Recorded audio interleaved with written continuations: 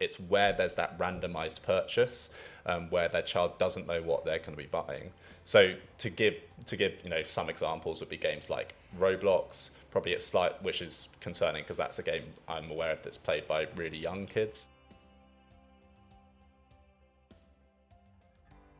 A very warm welcome to the Gambling Harm podcast. Great to have you with us for an all-new episode. And in this episode, we're going to be looking at the issue of loot boxes. And we're going to be looking at whether they are an early form of gambling and, as such, what dangers they pose. Three great guests for this podcast.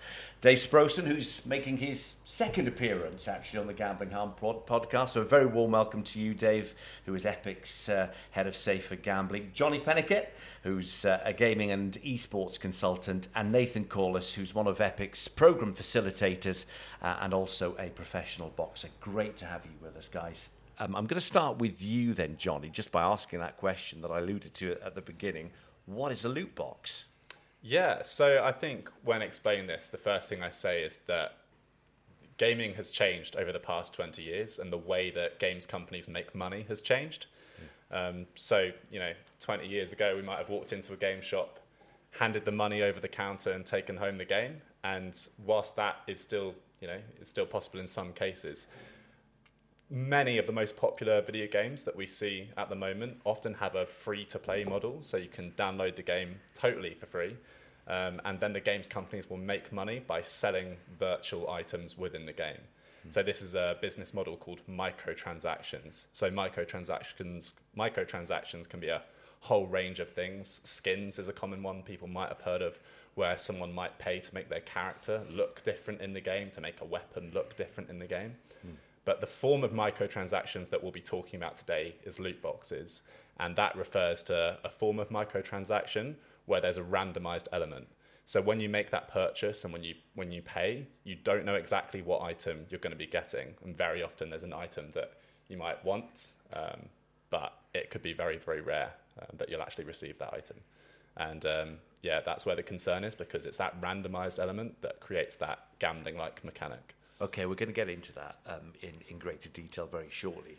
Nathan, I'm going to come to you to start with, really. Just tell us in a few minutes your backstory and how it led to you becoming a program facilitator for Epic and how your experience relates to this issue of loot boxes. Yeah, so I stopped gambling in 2018, and then I was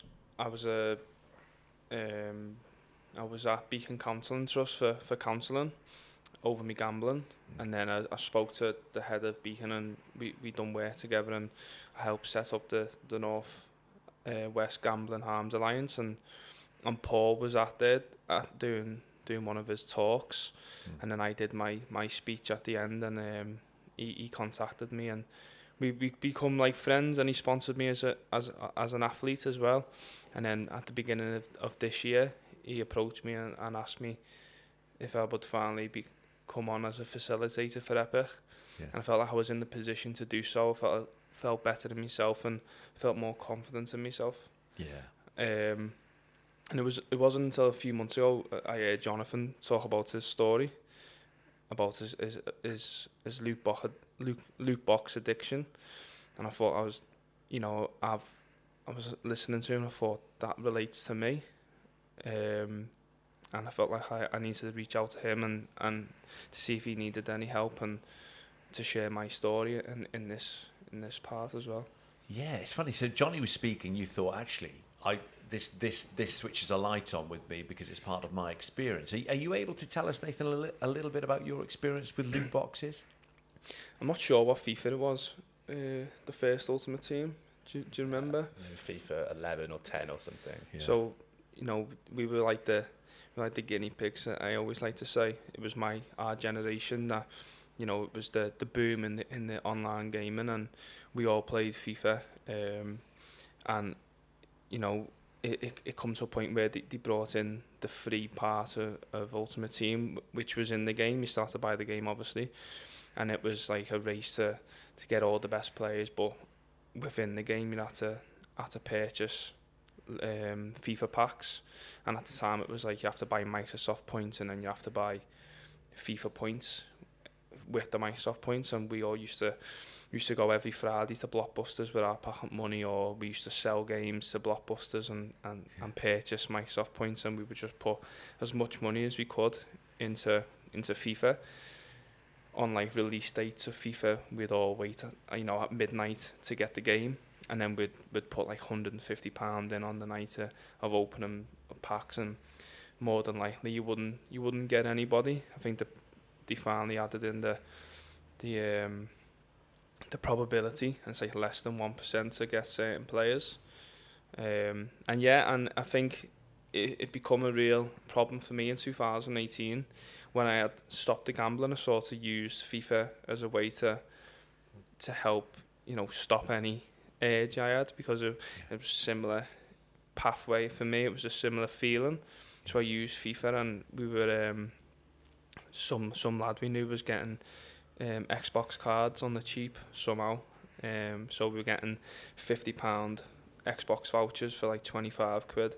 So every Friday again we'd put like £200-300 worth of FIFA points in. Obviously we're getting them a lot cheaper, but we were just feeding it. And it wasn't until I listened to Jonathan I was like, I've had an experience with that.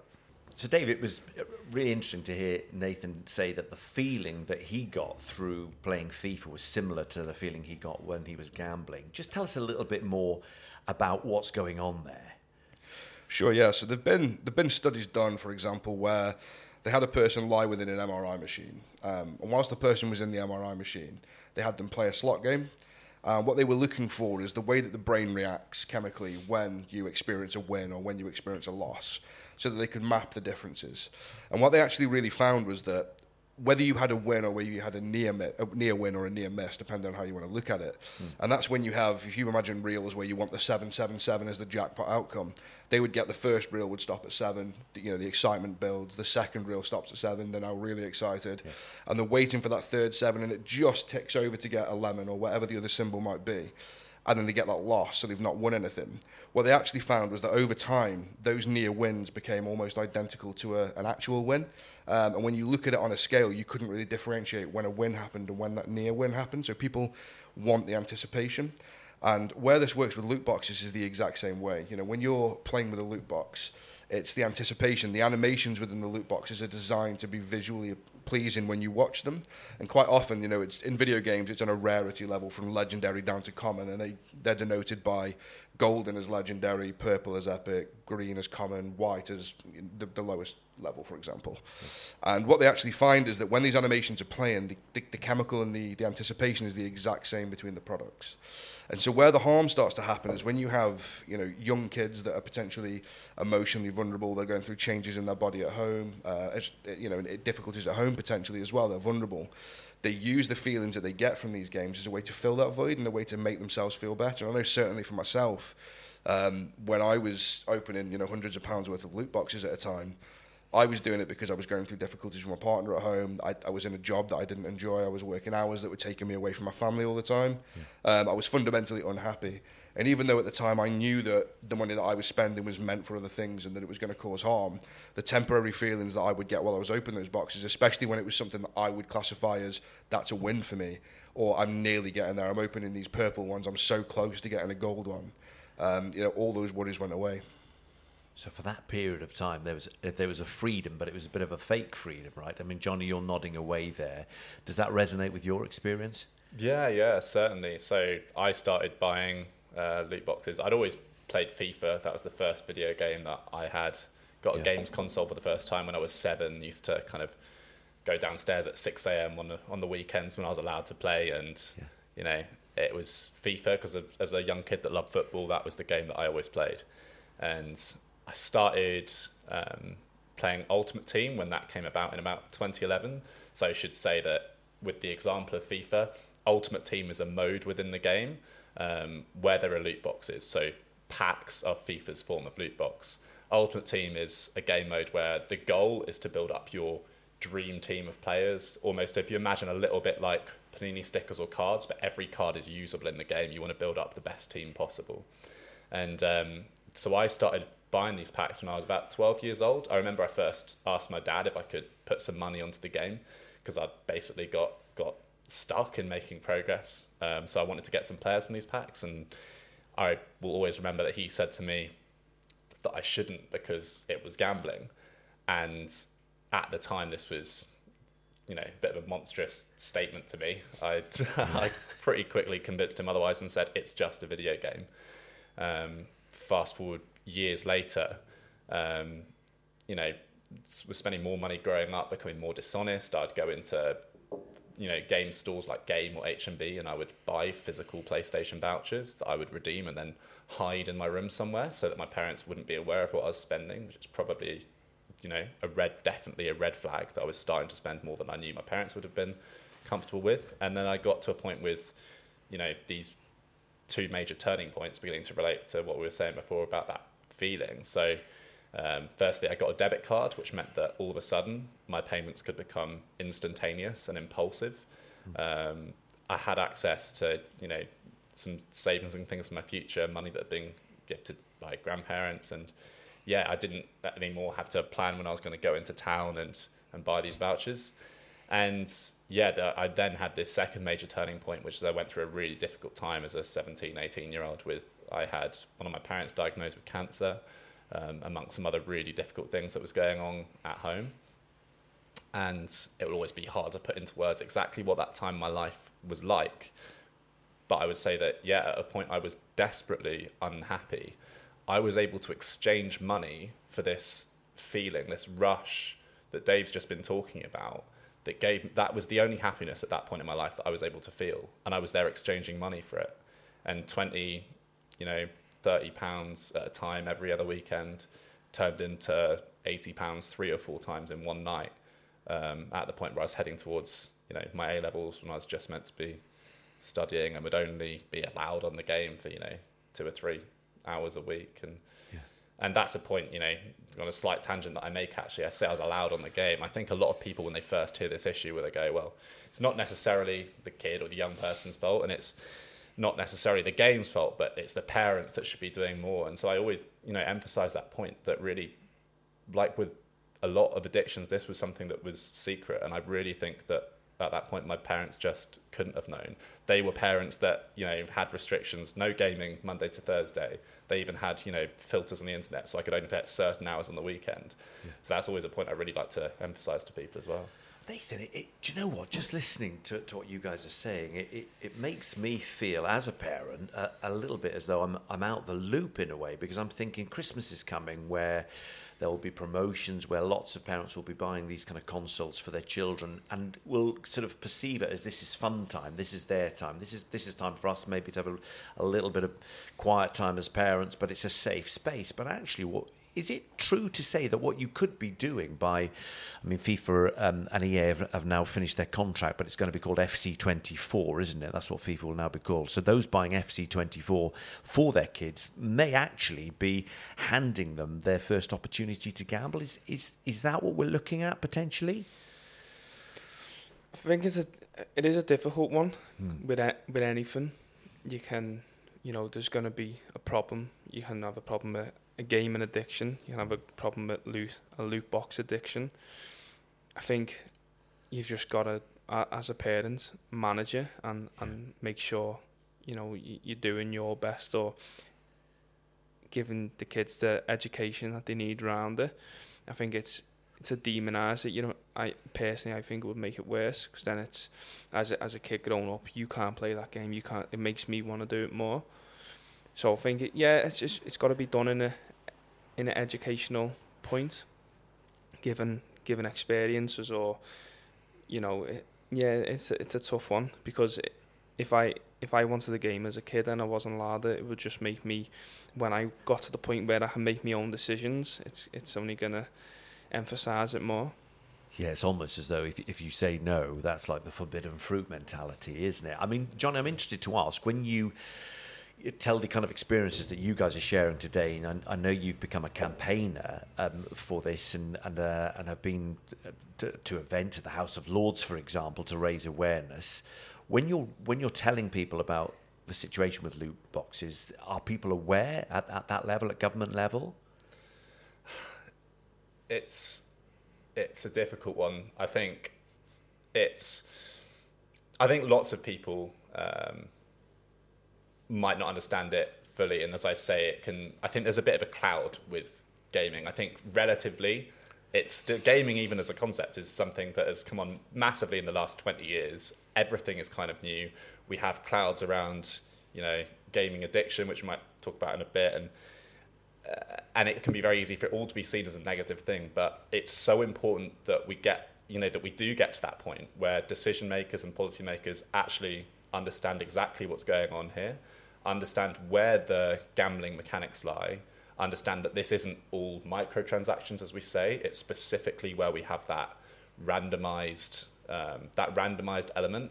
Yeah. And to answer the question broadly, I found that I really don't think that on the whole people do understand this issue, and yeah, especially with parents as well as policymakers. I think it's something that it's so important that we raise awareness around it. And that raises the really important question of how you approach it, Dave. I mean, you look at the example of Belgium and the Netherlands, where I was going to say they're banned. These loot boxes are banned there, but there's a suggestion that the recommendation is that they should be banned, but it's not enforced. But why do you think that a similar approach hasn't yet been taken here? Yeah, I mean, it's something that we've been sort of campaigning for a while, is that, at Epic we feel as though everybody, under the age of 18 shouldn't gamble.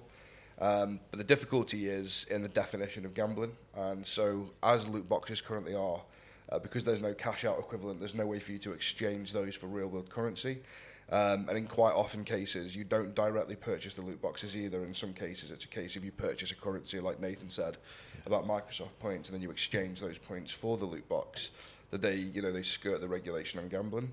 I think the difficulty that we've got is that there's an emphasis on the gaming industry to self-regulate without any really strict guidelines or structure as to how they should regulate.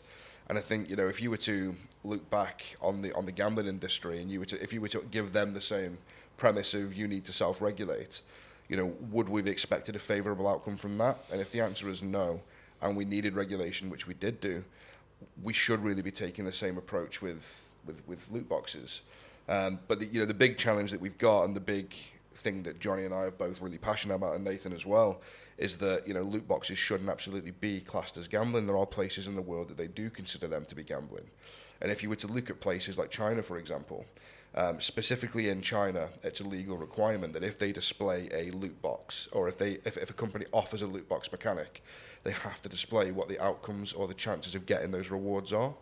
And that's not dissimilar to a slot machine that has to legally in the UK show an RTP or a return to player table, which shows you per spin what your percentage of chances are of getting that jackpot, getting that bonus feature, or getting certain winnings. Okay, so just to be clear, you in all three of your opinion, you would say that loot boxes are gambling. Yeah. Loot boxes are a form of gambling. As Dave says, it's that technicality that has existed, that has meant that for years now this is something that hasn't changed. And that technicality is that the items don't hold a financial reward when you buy them. But I'll say that to a 12-year-old that might be addicted to buying loot boxes, and in the case of FIFA, they don't care whether they're getting 50 or £100 when they're spending their money in return. They care that they're going to get Messi or Ronaldo in the game. And in terms of that feeling and that rush of luck, which is, what ends up playing into that addiction, that's going to be at hand regardless of those financial rewards. And it's so important that we do move past that technicality. And in terms of, that self-regulation, there's common things that we'll hear from these games makers. One is that, loot boxes aren't a required part to play in the game. You can play the game without buying loot boxes, a very common defence that we'll hear. And to that I'll always say that, if I have a kid's playground and I put a slot machine in the playground and I say, hold on, no, don't worry. The kids can go on the swings and they can go on the slide without using the slot machine. Don't worry about that. I think I'd probably still run into some issues. There's such subtlety around the language, isn't there? I mean, almost to the point where it's impossible to discern from. I mean, let's take the situation, Nathan, of a 12, 13-year-old who may just have those addictive tendencies for whatever reason, and they're in this situation where they're playing FIFA. Do you think that because of this language, and because in some ways you could say loot boxes are normalised in such a way that the child themselves, who might be in a difficult situation at school, at home, it becomes a really, actually, it's a freeing thing for them. But do you think actually it's quite dangerous for kids who are in those situations? Yeah, definitely. Especially because you're sort of building the pathway to then if you ever eventually become a gambler, then I feel like for me, I have an addictive personality anyway. The competitiveness in FIFA is to win, obviously, and to win the most games you can in weekend league. And you're coming up against, in terminology we like to use in the game world, god tier teams who have got all the best icons, all the best players. Realistically, you aren't going to get them unless you purchase loot boxes. And more than likely when you put £75 in to buy 12,000 FIFA points, you ain't gonna be able to afford players like that. You could put hundreds of pounds in, and you still wouldn't be able to afford it. The probability is so small to pack on them sort of players. It's sort of like, if you do get a war, how you get the excitement, and then you get an 88 rated player, but he's worth 30 grand. It's like, that's like the near miss that was done, even though you've got a high rated player, which was in the probability. Yeah. To me, that was still a near miss because, it wasn't worth anything. So that would push me on to put another £80 in, and then another £80 in, and it's like you're coming up to, 250 quid, and you're like, I need to watch out what I'm doing here. And, it gives you the same chasing feeling for me as I was gambling, and I didn't realise that until later on in my life. But growing up as a kid, obviously I didn't have the access to that sort of money, but I was putting in, I was selling games to buy points. I was all my pocket money, any money I could get hold of, me and all my mates used to do it, but it was normalised. It wasn't, we didn't know what we were doing. Yeah. And unfortunately, people with an addictive personality are going to do more than the average person. If I could come in there quickly. Actually, I mean, there's so many, great points from Nathan that I'd love to pick up on. But I think that point around the fact that should absolutely say FIFA or FC as 24 as it now is just one example. It's certainly not the only offender when it comes to loot boxes. It'd be useful for you just to outline games that have loot boxes, though, because there will be parents listening who'll think, actually, what kind of games do and what kind of games don't. I mean, just typically what... It could be hard to answer in a snapshot, but I'd say that there are some really popular games that parents will certainly have heard of, like Fortnite, which actually don't have loot boxes. They have skin sales and things, and so it's that point that's really important for parents to understand. It's where there's that randomized purchase, where their child doesn't know what they're going to be buying. So to give some examples would be games like Roblox, probably which is concerning because that's a game I'm aware of that's played by really young kids. Yeah. There are then games getting older, which are big offenders like Counter-Strike. There are a whole series of games. And when you buy these games, is there any way for those buying them to know whether the loot boxes are part of what's you're buying? Is that part of legislation at the moment? Something which is hopefully moving forward. We're making some slow progress towards that. That looks like it might be one of the first restrictions that comes in. Yeah. But to that point on FIFA or FC, partly why we talk about that one, why that one, as with other games, can be so dangerous in terms of loot boxes, is that point that Nathan makes about what we would term pay to win. Yeah. So when you get those items in FIFA or FC's case, out of the packs, if you get a better player, then that's actually going to help you to win more games when you're actually playing the game against other people. Yeah. And what we're seeing as well in recent years, Nathan's just mentioned Weekend League there, which is what we term the esports or the competitive gaming mode within the FIFA game. And statistics like, I believe that a couple of years ago it was 7 million players were playing Weekend League, which involved at that time playing around 40 games on a weekend. I think it was upwards of 10 hours of gameplay that would require someone to be spending each week. And when people are investing that amount of time into playing the game, that can almost kind of rationalise for people in a way, well, I'm spending this amount of time to the game, I'm going to want to spend, I want to invest money in order to win more games, to have a better team, to have a literal competitive advantage. And it's almost crazy to me that is the case in this, this new world of esports where we have this place where it's just not an even playing field.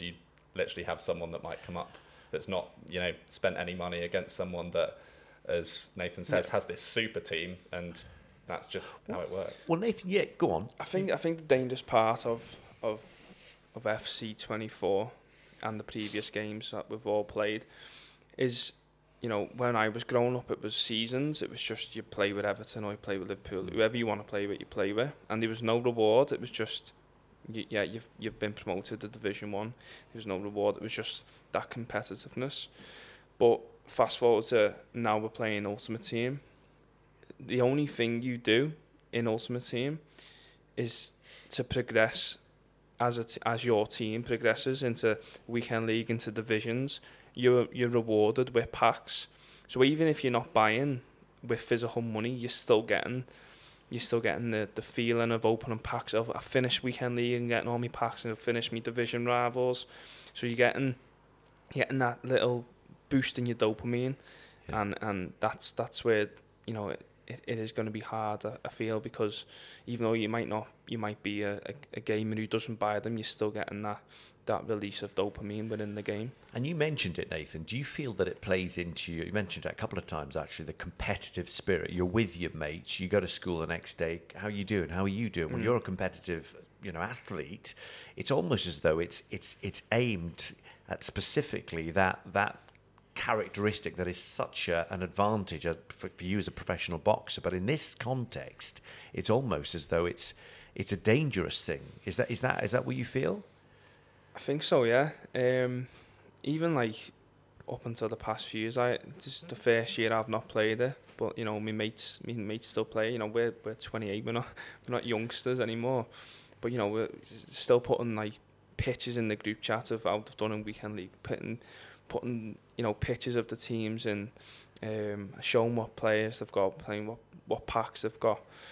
And I think gaming as a whole is hard for me because I can get, like I've said before, I have got an addictive personality, and when I zone into something, I can't do anything else really. I know I've got my boxing, but I think boxing sort of like, I've said it before in a past interview, with like Call of Duty and stuff, I can just zone in and Call of Duty becomes like the main focus, and training sort of still do the training, but in the back of my mind I need to get home for Call of Duty.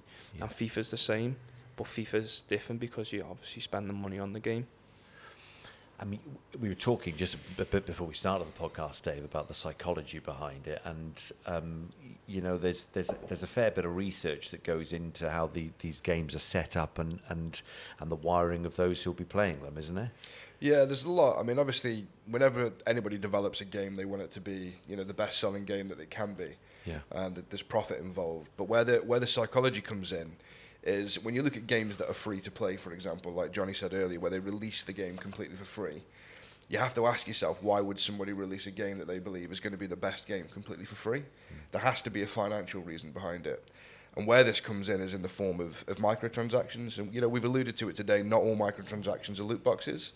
And the psychology is when you look at a loot box reveal, or like I said before, you look at a casino win. When you play a casino game or a slot game, for example, specifically, to win your money, you want the bonus feature on that slot game. And that's usually around getting a certain symbols on the game to unlock a bonus feature, which you play a version of a mini-game. And when you play that version of a mini-game, the allure of it is that it's skill-based. We all know that when you play a slot machine, there is no skill to it. You press spin, you either win or you lose. But when there's a mini-game involved, people automatically then assume that if there's 3 picks on the screen and you have to pick one of them, you think it's skill-based because you think, right, I'm going to pick the right one. And you think that your choice matters, when in reality, quite often at the point of pressing spin, your outcome has been determined already. The only thing that you are doing is playing through an animation that has been designed specifically to make that appealing to you. And when you look at loot boxes, it's the exact same. When you have a loot box, quite often there's a reveal, and it can be a box opening, and there's colours that shoot out, and the colours can change from purple to red to green, and usually they start off really quickly. It's designed to be aesthetically very appealing. Yeah. And it's, the colours will shoot out the box, and it'll cycle very quickly at the beginning, like, gold, purple, green, and then it'll slow down, and it'll be gold, purple, and green. And it's very similar to, Family Fortunes and things like that, where they have the big wheels that spin. Yeah. and you're waiting for that needle to stop on the jackpot, and then it just ticks over into the lose, and it's that anticipation.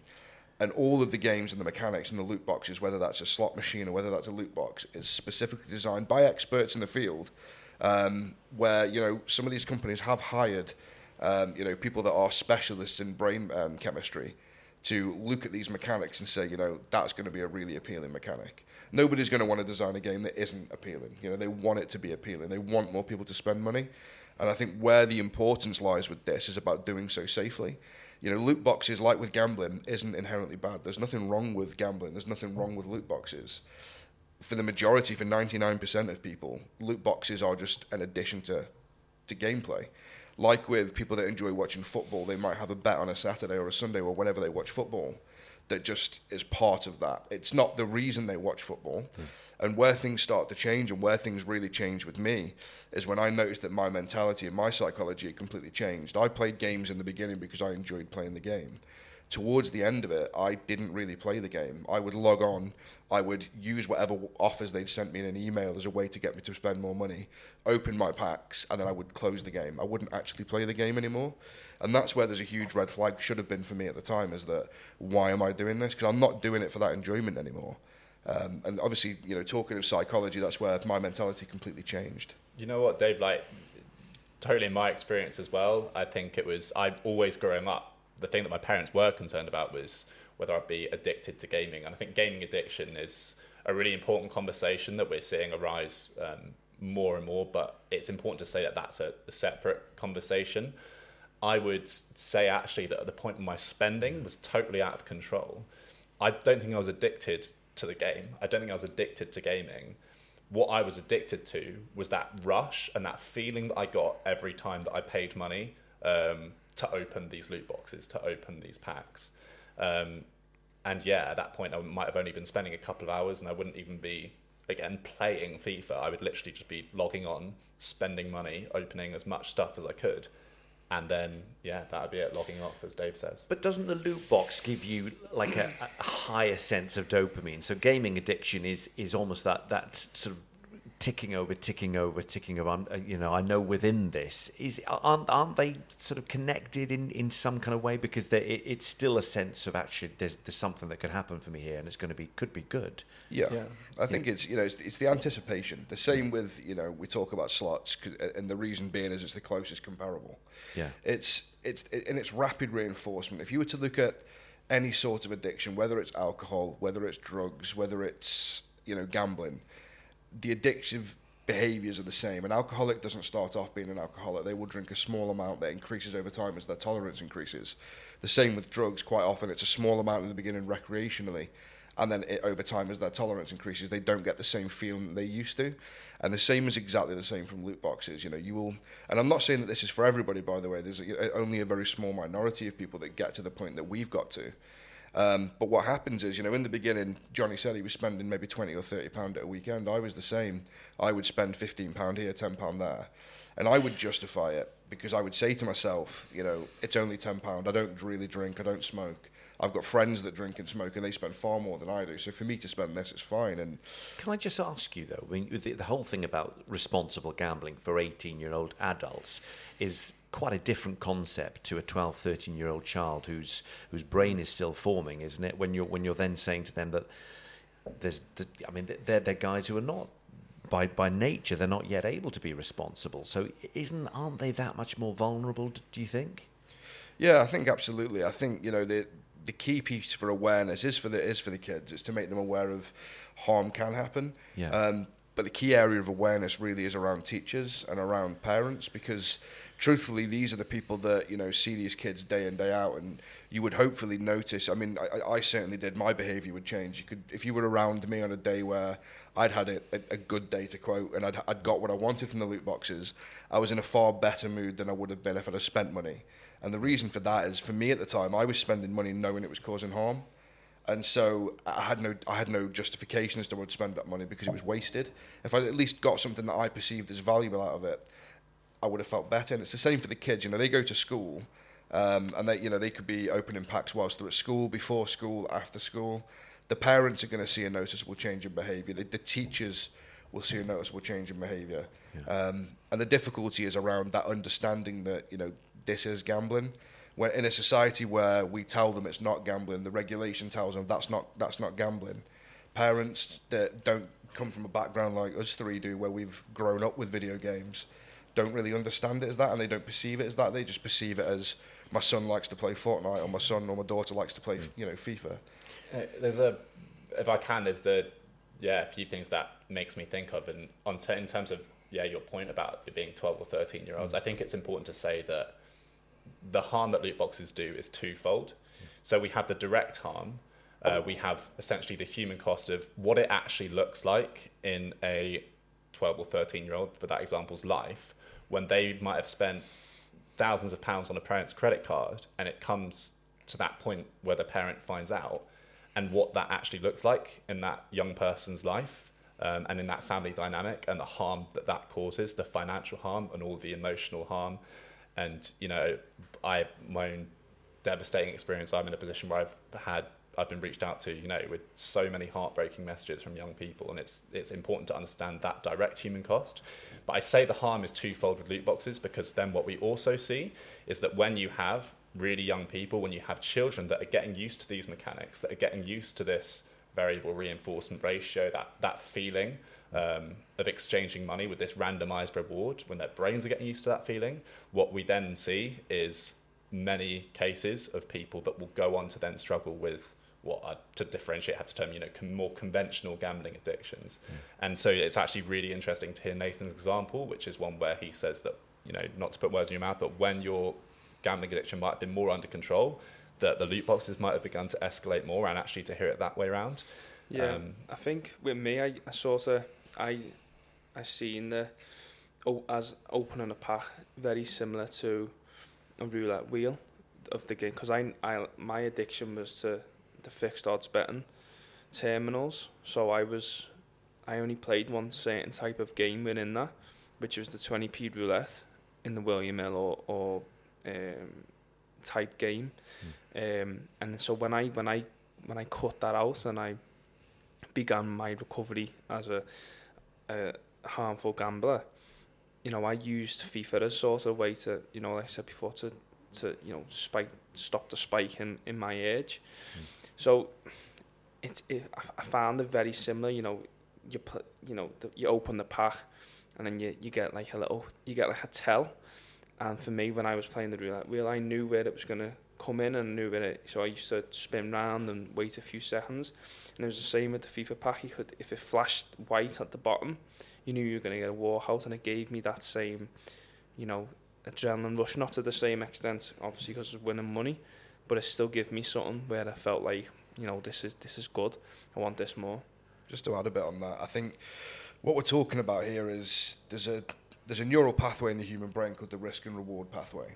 And it's the pathway that if you were to look in the MRI whilst you gamble, it's the part of your brain that lights up when your brain weighs up the risk versus reward when you're gambling. And what we actually find is that in males specifically, the human brain's not really fully developed until the age of 24, slightly younger in females at 21, thereabouts. And what we actually find is that when kids are exposed to these risk and reward scenarios as a minor, that neural pathway is reinforced at an early age, which actually means that as they get older, they start to seek that in other forms. And, you know, we talk about it quite a lot when it comes to drug addiction. So you'll hear people say it's a gateway drug. And by that, what we mean is things like cannabis, for example. When somebody takes that from a young age, say that, you know, you had minors taking that at around the same age, 12, 13, 14, they'll experience something that they get from it, an endorphin high or whatever you want to call it, that they won't get if they keep up the same levels. And so it's called a gateway drug, because what that does is it leads them through a gateway to other things, whether it be cocaine or heroin. And generally what you find is that people will increase the drug amounts, or increase the classification of the drug to seek the same high that they would have got in the beginning. Alcoholics do the same through alcohol. They might start off with things like beer or spirit, you know, and move up to spirits, because they chase the same thing. And it's the same with this. Is if you look at soft forms of gambling, which is, you know, I've heard people call it that, such as loot boxes, that then can progress when they get to an adult to be more conventional forms of gambling. You know, the behaviours behind it are reinforced at an early age, that it becomes a normalisation. So when they do start to do these things as an adult, it's almost normal for them. There's no perceived risk anymore. And because that perceived risk doesn't happen, that neural pathway doesn't light up, the endorphins aren't released, and so they have to do more risky things to get the same. So potentially it's putting them on a pathway that without loot boxes and without this issue, they wouldn't necessarily be on? Is that what we're saying? I think it's a great point. What we're really, getting at here is the fact that one of, what can be a key ingredient, as it were, in gambling addiction, one of the big red flags would be an early positive exposure to gambling. Yeah. And what we're saying is now you think of the scale of the generation of young people that are gaming and that are playing games with loot boxes in, such as FIFA. They are essentially experiencing gambling mechanics, and what that, I probably wrongly used the word ingredients in gambling addiction, is being ticked off for that entire generation of young people that are playing these games.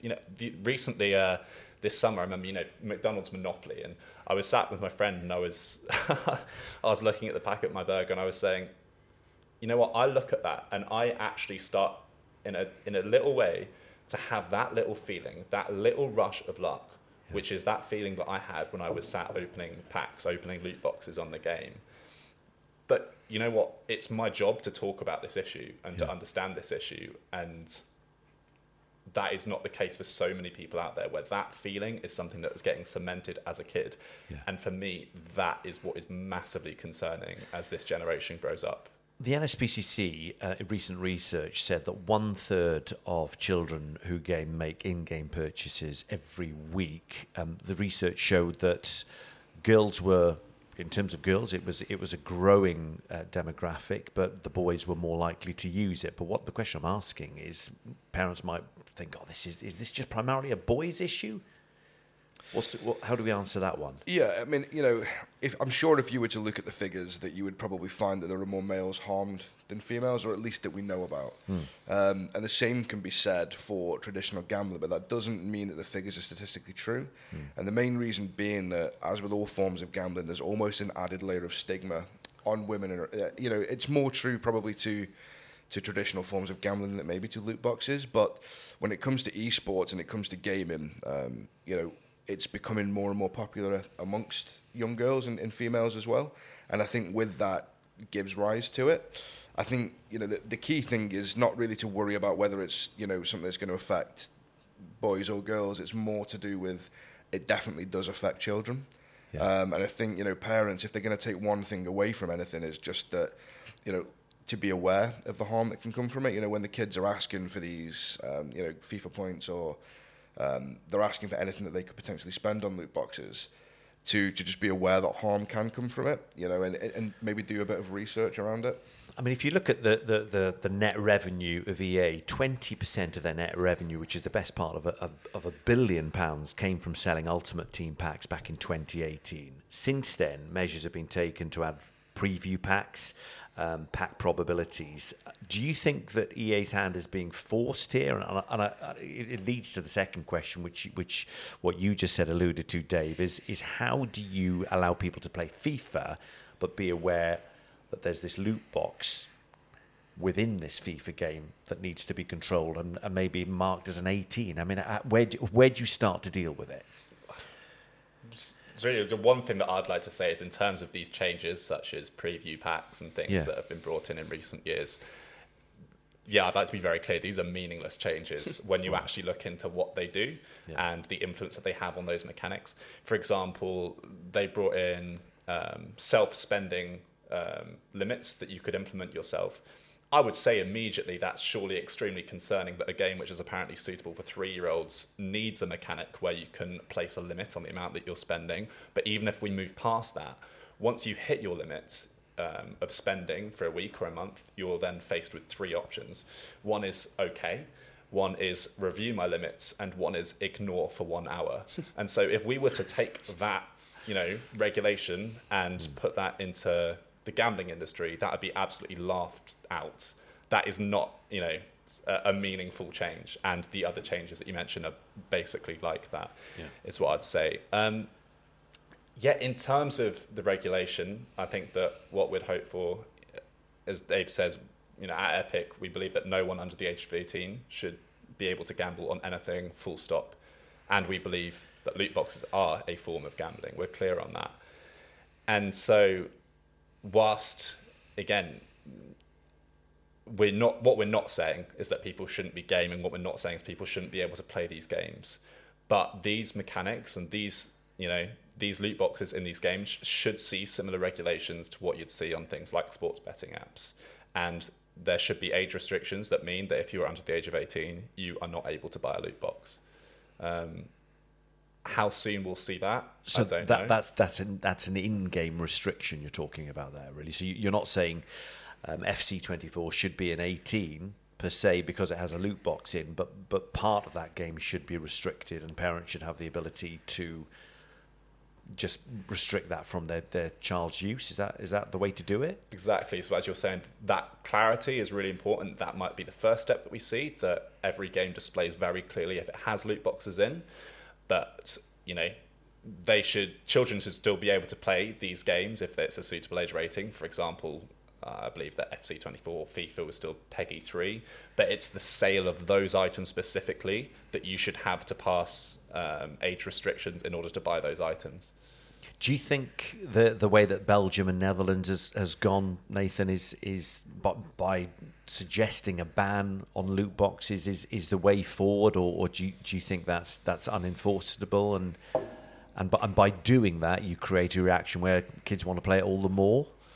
Unsure. I think the way we should go is not banning it completely. I think, as Jonathan said, I think the right thing to do would be the age restriction.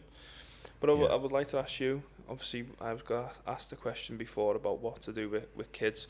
What would your stance be on, there is no restrictions right now, so how would you proceed to, to give the child the... Yeah. So right now I think education on this issue is so important.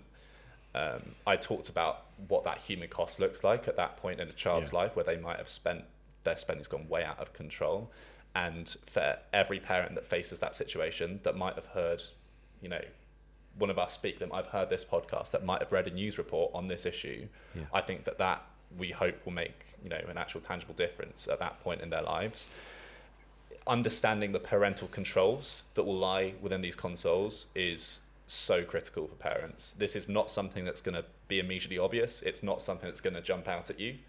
I dare say it's not something that these games want to jump out at you, but it's something they'll always fall back on as their defense, that these controls exist. Because speaking as a parent, I mean, the number of controls with 4 sons and the boundaries that you need to put in place just for their safety, it's mind-boggling. Absolutely. And actually then they'll say, I can't get this, which is a legitimate something that I want to get because there's this, you put this security on it. Can you take that off? And you take it off and you don't quite know what you're taking the security off. So it's really difficult, isn't it? There almost needs to be a how-to guide for parents, doesn't it? Exactly, yeah. Go on. So I think part of the discussions that I've had with my son's school, for example, so my son's 8. I'm not a huge FIFA fan, never have been. My son, on the other hand, is. And I think the discussions that I've had with his head teacher and with some of the parents at his school is around, understanding those player safety, the parent controls and safety controls that you can have. Like you said, they're not inherently well known. They're not, the console doesn't jump out at you and say, you should do this. If you don't, here's what can happen. And neither do the games either. And, luckily, because of the experience that I've had, I make sure that my son has those in place. So if he tries to purchase anything, I get a notification on my phone that I have to either approve or not. It won't let him spend anything without me knowing. And I think the stance that I generally take is that I wouldn't want to prohibit the sale of loot boxes to everybody, but he should never certainly be able to do that. And it does become difficult, and it does become... So are you talking over 18s? Yeah, I think over 18 should be able to buy it. It's, as with gambling, you would never allow a 14-year-old to go in, even if there was safety features and play on a roulette machine. You wouldn't ever allow them to do that, but you would allow them, or you should allow them if they're over the age of 18. We can talk all day about whether or not people should have awareness of traditional gambling harms raised to them, and that's a large portion of the work that we do is that. But at the same time, if you give them the right education while they're at schools, you make them aware of the harm that can come from it, you help educate the teachers so that they know the signs to spot. Schools have loads of programs around internet safety, and this should form a large portion of that. Certain schools, my son's school has days where they invite the parents in, and the parents take part in internet safety lessons for parents that are either not particularly tech savvy, or maybe older than some parents that haven't grown up with technology. It helps them to be aware of the harms that can come. And so if we do all of this, by the time that the children reach the age of 18, they should have a well-rounded understanding of that. And I'm not going to say that then no harm will ever occur, because obviously harm will always occur. But it will limit the amount of harm that can happen. It's really helpful, actually, from a parental point of view, the education piece. Johnny, where does the responsibility lie when it comes to regulation? Should it be self-regulation? Should it be something that the government introduces? I do believe at the moment we have a situation where the foxes are guarding the hen houses, as one of the leading researchers, David Zendel, said, with the industry being given another chance to self-regulate. There's no sign, as I say, that we're going to see any meaningful change. And I really hope that in the UK we do see changes, and more significant changes that we're beginning to see come forward in other countries. It all really lies on moving past this technicality that exists that's allowing games makers to get away with the sale of loot boxes for now, which is that technicality that the items don't hold financial value. You know, in terms of what we were talking about just before there with schools and education, Dave and I were chatting just beforehand, and actually it made me think of a particularly harrowing point when I think back, which is that when I was sat in my IT lessons at school, my entire class was on basically the web application of the game, of FIFA. And when the teacher wasn't looking at our screens, we'd be flicking onto a different tab. And everyone in the lesson, we were all opening packs within the school, within our lesson. You know, looking back, there's so many things like that I realised. Another thing would be that, I think the point I just made actually summarises the fact that, like with other gambling addictions as well, this isn't just something that was happening when I was on my console on the weekend. This was something that was consuming me, that I'd be thinking about all the time. Peer pressure is a massive thing with this. We would be sat, in our breaks at school, everyone would be talking about who they packed is the term, who they got in a pack or a loot box that weekend, what their team was looking like.